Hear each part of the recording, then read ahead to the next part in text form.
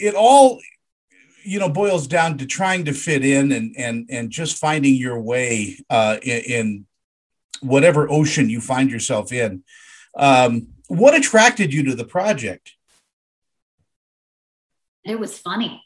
It was so funny. I read the script and I couldn't stop laughing. And that's really what you want. Like at the end of the day, obviously it's so nice that it's a Persian American family. Obviously it's a universal message, but if it's not funny, it makes the actor's job like 100 times harder. But when I read it and when I auditioned for it, it was just all there because it's in the writing. The humor is just there.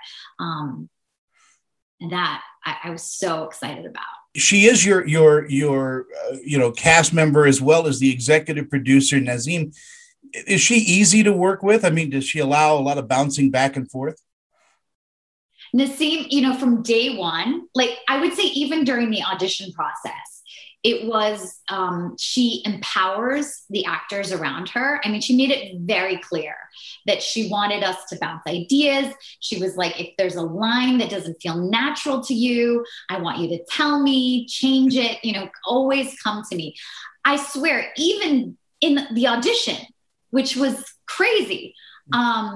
So the set, being on set, you felt like an equal and you didn't feel like, oh, I need to be in line because she's also the executive producer.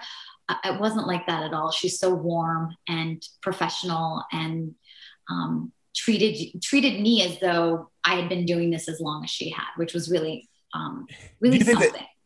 Does that come from her years on Saturday Night Live and doing improv, as just being so open to other actors' ideas?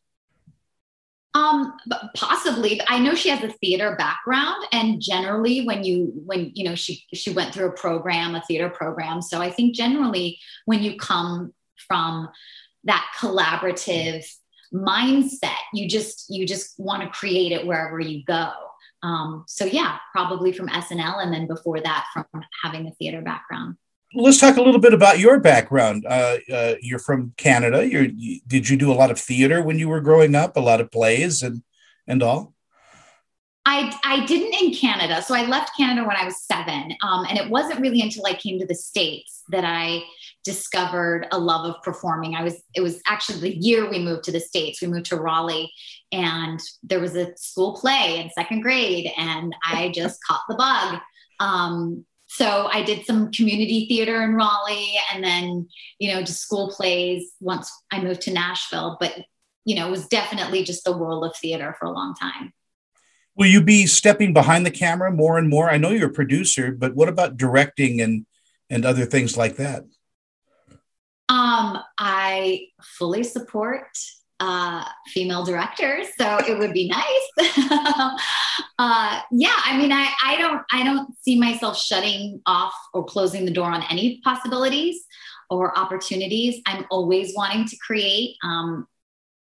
Yeah, so I wouldn't say no to that. That would be amazing. And the more female directors we have, yeah.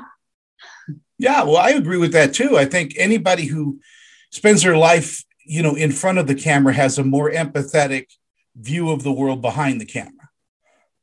I agree. I completely agree with that. Yeah. In the series, Chad, do you have a favorite moment, a favorite episode that you can't wait to share with us? Actually, my favorite episode is the next one.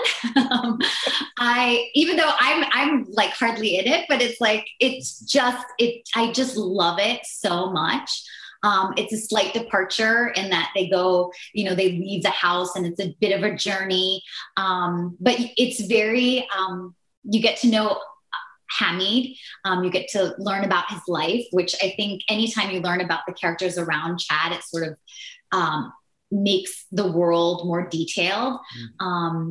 But it's very Persian too. You get to see bits of our culture that haven't been revealed thus far. And I just, and it's fun. And Nassim's dad is in it, so it's really fun. But yeah, it's my favorite episode.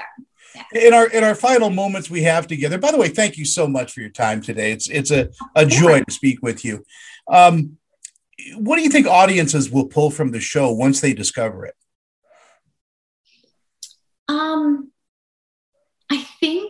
that the image of the Persian culture has not always been revealed in the way that I understand it, which is that it is in some ways wholly American, and in some ways not. But I think they get to see that maybe the images that they've seen thus far in television is just like a teeniest like stereotype of what the culture is. But this really shows how it is in reality. And but more than that, people are just going to laugh, and they're going to find they're going to relate to it because it's a universal message. I think so too. I think it's brilliantly done, and a lot of people don't get it, but I think the majority of us who have been through life a little bit and see this kid, just asking these questions, it's absolutely hilarious that way. Are you a fan of Persian food? Am I a fan of Persian food? Yeah. Oh my God, yes. I love Persian food. In fact, like during the pandemic, it was, I was separated from my mom. And when I finally saw her again after a year, I was like, you have to start teaching me Persian cooking, because I realized that anything could happen at any time. And I want sort of that history passed down. And I do. I mean, it's delicious. It is. Okay. And it's delicious to talk to you. How's that for a segue? Oh, well, thank you. It's been out of great this talking interview. To you. You're a wonderful guest. Thank you, and congratulations on Chat. And I hope to catch up with you for the next couple of seasons. Thank you so much.